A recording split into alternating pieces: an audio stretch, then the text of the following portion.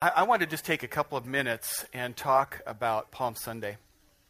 And I think for the longest time, I didn't really understand what Palm Sunday was, except it was palms. You'd show up in church, there'd be some palm plants. And there was something about Jesus riding on the back of a colt and people waving palms or something. I mean, that's all I really got. And it's a pretty significant day to me today. I mean, at this stage of my life, it's very significant. And I'm going to try and transform it into a very significant day for you too. And here's the reason why. You hear all kinds of commentaries about this out there in the world. People say, well, I'm not so certain about some of the things that are in the Bible. I don't really know. How do I really know it was authored by God? And did Jesus ever really, really claim to be God? And, it's a bunch of wonderful stories. And, yeah, maybe Jesus was a really nice guy. But there's no way to prove that the Bible is true. You've probably heard many of those arguments. I have. And, frankly, I was one who made those arguments. Doesn't surprise many of you, does it? And there is just something that's true about the Word of God and walking with God. God says in the book of Hebrews that without faith, it's impossible to please God. Now, I don't want to run to the other end of the spectrum and say, well, okay, I'll just go ahead and choose to believe, faith, and then you turn into this person who doesn't have credibility in the world, because where's the real place where your feet meet the ground? And I look at that, and I look at those arguments sometimes, and I say to myself, well, God did prove himself time and time and time again. And the history of him proving himself to people is that it's never really enough. It's never really enough. However, there are some proofs in here, and I want to talk about why this day. Because for me, there's three really big Christian holidays that I love. Christmas is a lot of fun, right? I love Christmas. Easter, big deal. You show me somebody else who has the ability to raise themselves from the grave, and I'll snap to attention, over that. So Easter is really the reason we're in church. The third day is Palm Sunday. For me, here's the reason why. I look at all of those arguments. What has happened that maybe would let the Bible prove itself? And here is Jesus riding on the back of a colt, making an entrance into the city, and there is a big commotion going on. And the commotion is because on that day, his disciples and a lot of people around him were making a big fuss. He's riding in on the back of a colt, and they're shouting, Hosanna. They're quoting Psalm 118:25. They're saying these things that should only be said and treating him in ways that only should be treated for the Messiah, the chosen one, the anointed one, the one called of God. They're saying those things about him, and he's letting it go on. Now, the religious leaders of the day show up, and they're going, hey, this is blasphemy. Tell those people to knock it off. And Jesus basically, by what he said and what he did, not only said, no, it's not only appropriate, it's not only correct, it's appropriate that they treat me this way. Here's what they were doing. I asked for some scissors.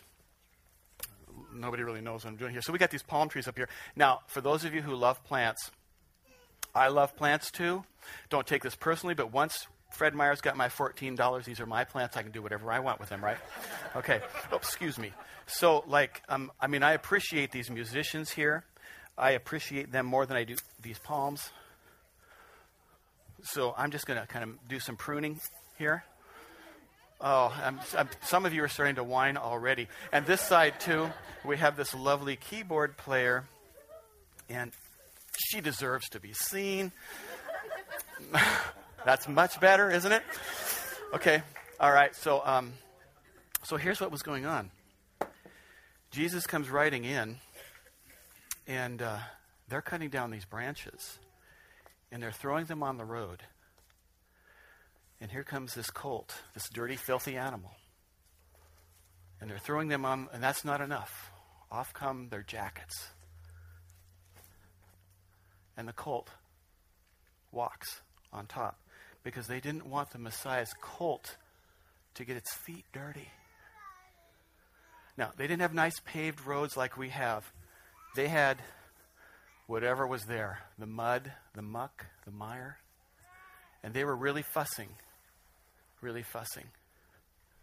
And what does the Bible say happened in those moments? I put my Bible down. Here it is. What does the Bible say happened there? In Luke 19. Let me find that here.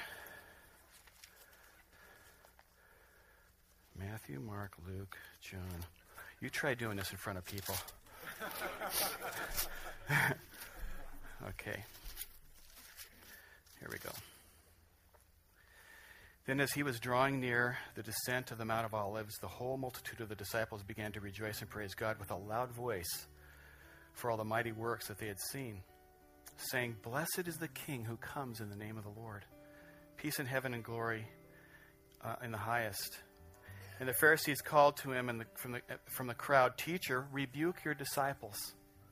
But he said, "I tell you that if these should keep silent, if these people stop doing this, the very rocks are going to cry out." I don't think that was a metaphor. I think Jesus was saying, creation is groaning because God has a plan. God has a plan of redemption, and this is the plan. And listen to what he says.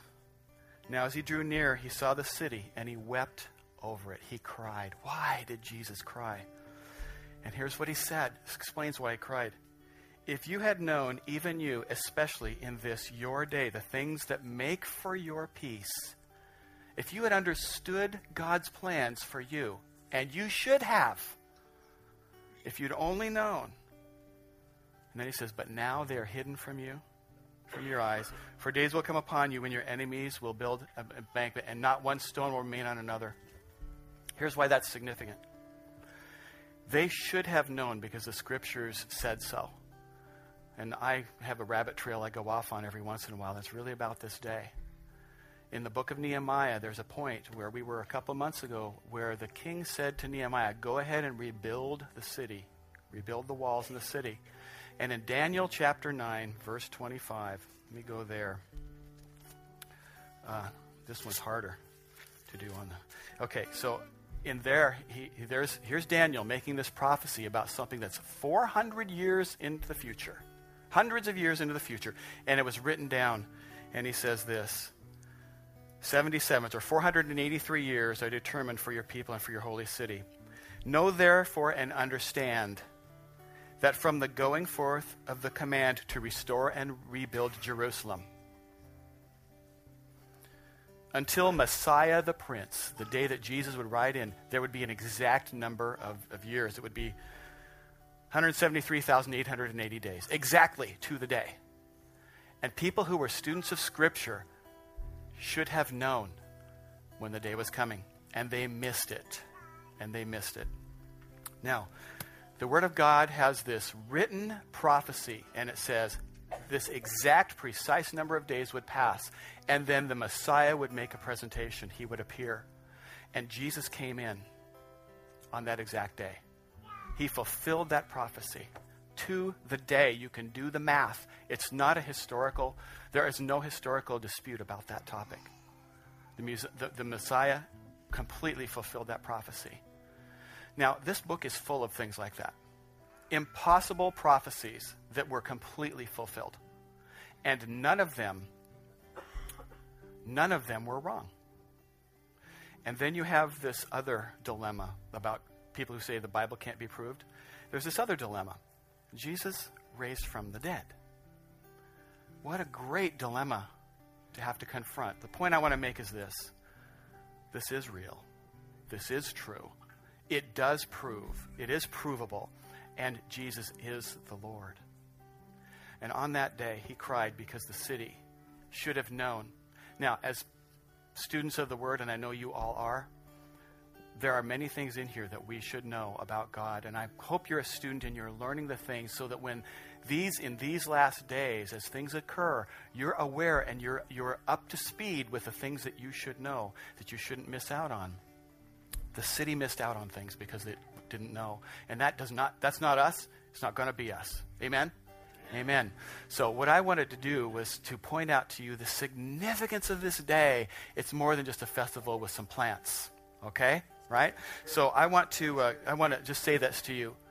I do not want the rocks in this vicinity to have to cry out today. I want you to tell all the rocks, take the day off because this clan is going to worship. Amen? Okay, so I want to pray. Would you stand to your feet? I'll say a quick prayer, and let's launch into worship and absolutely worship our lungs out. Our lungs, get them out of there, okay? All right? All right? Okay, Lord, we just refuse to let the rocks do our job. We refuse to let the earth groan because, God, it is our heart to worship the risen King, the Messiah. So we welcome you here now in the name of Jesus. Amen. Hallelujah.